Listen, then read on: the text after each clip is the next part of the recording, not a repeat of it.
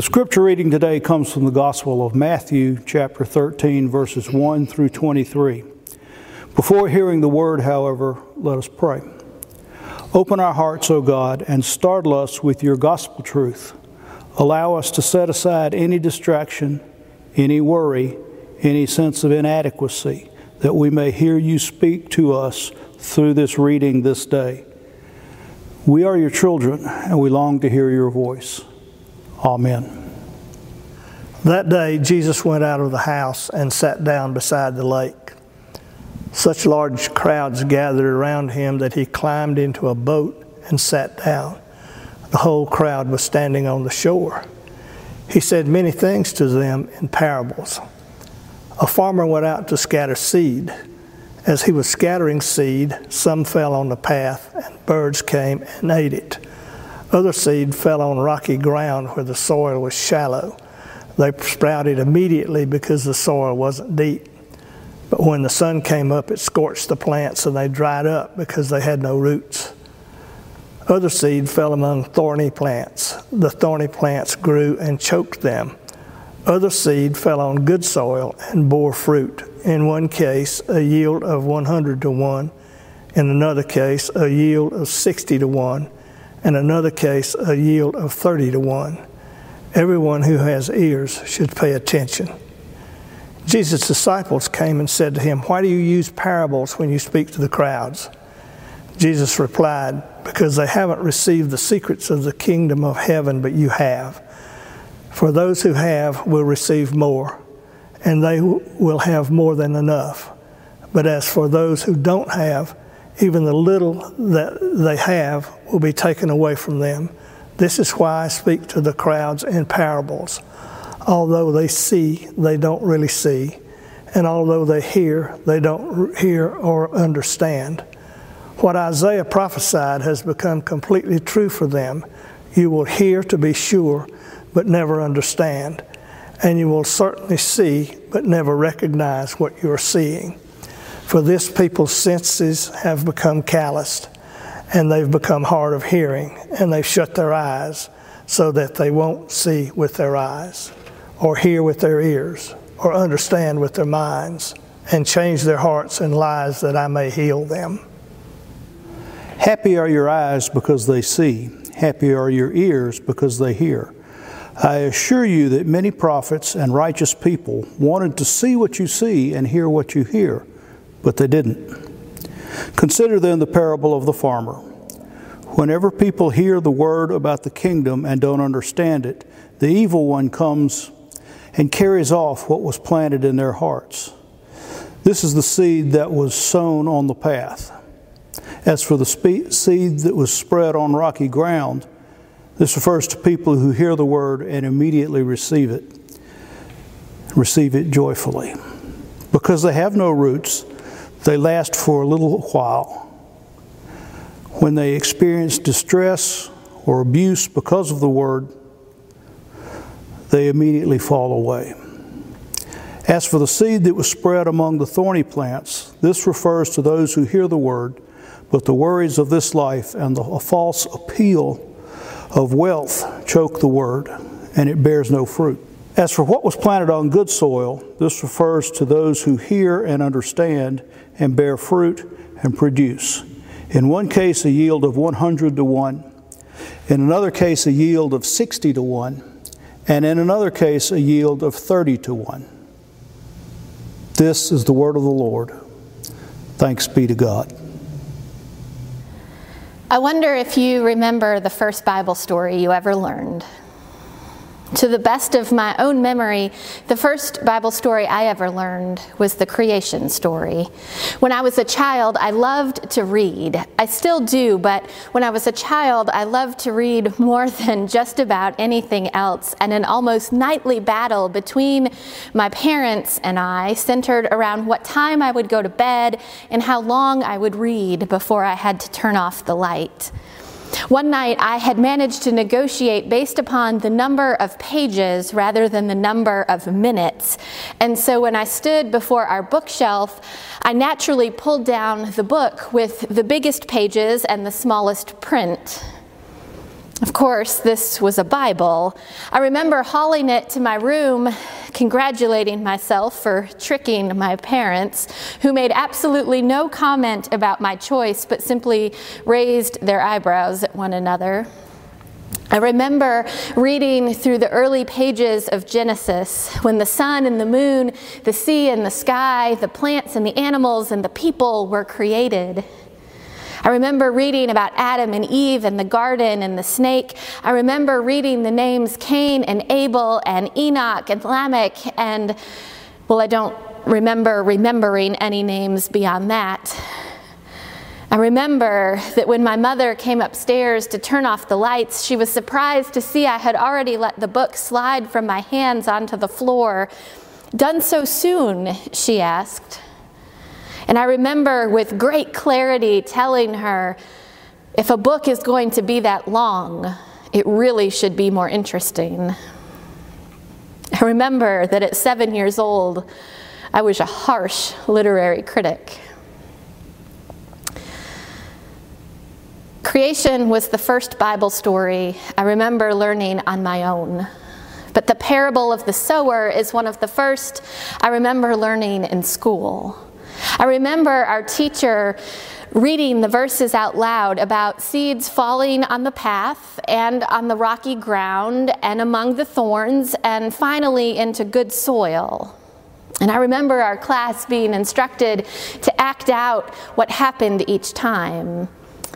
I remember some of us bouncing off of desks and some of us flapping our arms like crazed birds. I remember all of us falling over in a collective faint, gasping dramatically as we withered in the sun. I remember a boy named Sean running around and pinching all of the girls' elbows, gleefully announcing, "I'm a thorn, I'm a thorn." And I remember our triumphant victory poses, arms thrust high in the air as we cheered and hooted and hollered as we finally embodied what it meant for seeds to fall on good soil. I also remember when the lesson became art class, as we were instructed to fold a piece of paper in half twice, so that when we opened it back up, it was a grid with 4 squares. I remember being instructed to draw the story. And I remember when the lesson became math class, when we recorded that the soil in 3 of the 4 squares didn't bear fruit. I remember that introduction to fractions feeling slightly ominous. And in telling you all of this, I'm also remembering that it is entirely possible that not all of you had the creative religious instruction that peppered the school days of my youth. But I've told you all of this in a very particular way for a very particular reason, emphasizing what I remember. Because all these years later, what I remember first and foremost about the parable of the sower is the different kinds of soil. The parable seems incredibly clear. Of all the types of soil, the good soil is the goal. At the tender age of 7, I understood that, I wanted that, and I simultaneously worried that I was nowhere near good enough to achieve that. Because there are a lot of birds and a lot of rocks and a lot of thorns in the world. 3-to-1 odds are not particularly reassuring. And despite my best efforts and my grandmother's completely unwavering opinion, I am very far from perfect. My soil always needs some work. And sometimes I know this is simply what it means to be human. But other times, doubts creep in and whisper to me with voices of inadequacy.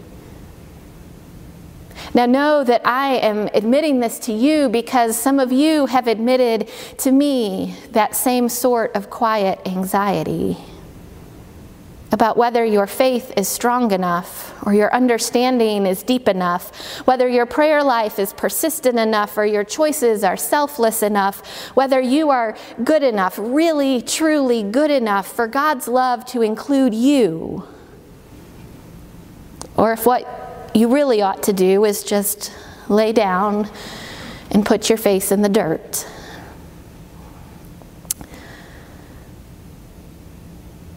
You know, with all of this talk of soil and dirt, I can't help but be reminded of John Calvin, who wrote, "The majesty of God is too high to be scaled up to by mortals who creep like worms of the earth."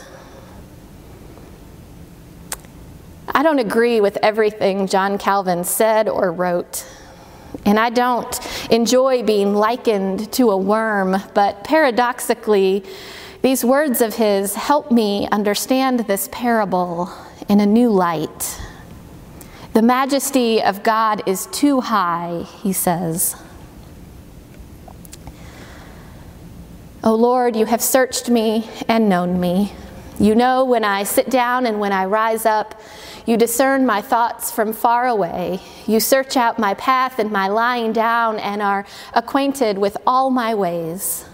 Even before a word is on my tongue, O Lord, you know it completely. You hem me in behind and before and lay your hand upon me. Such goodness, such knowledge, it is too wonderful for me. It is so high, I cannot attain it. Where can I go from your spirit? Where can I flee from your presence? If I ascend to heaven, you are there. If I make my bed in Sheol, you are there. If I take the wings of the morning and settle at the furthest limits of the sea, even there your hand shall lead me, and your right hand shall hold me fast. John Calvin and the psalmist together help me make new sense of this parable. Because God's goodness is too high, and we cannot attain it. We cannot deserve it. We simply cannot be good enough for it. But here's the thing. God never has and never will ask or expect that of us.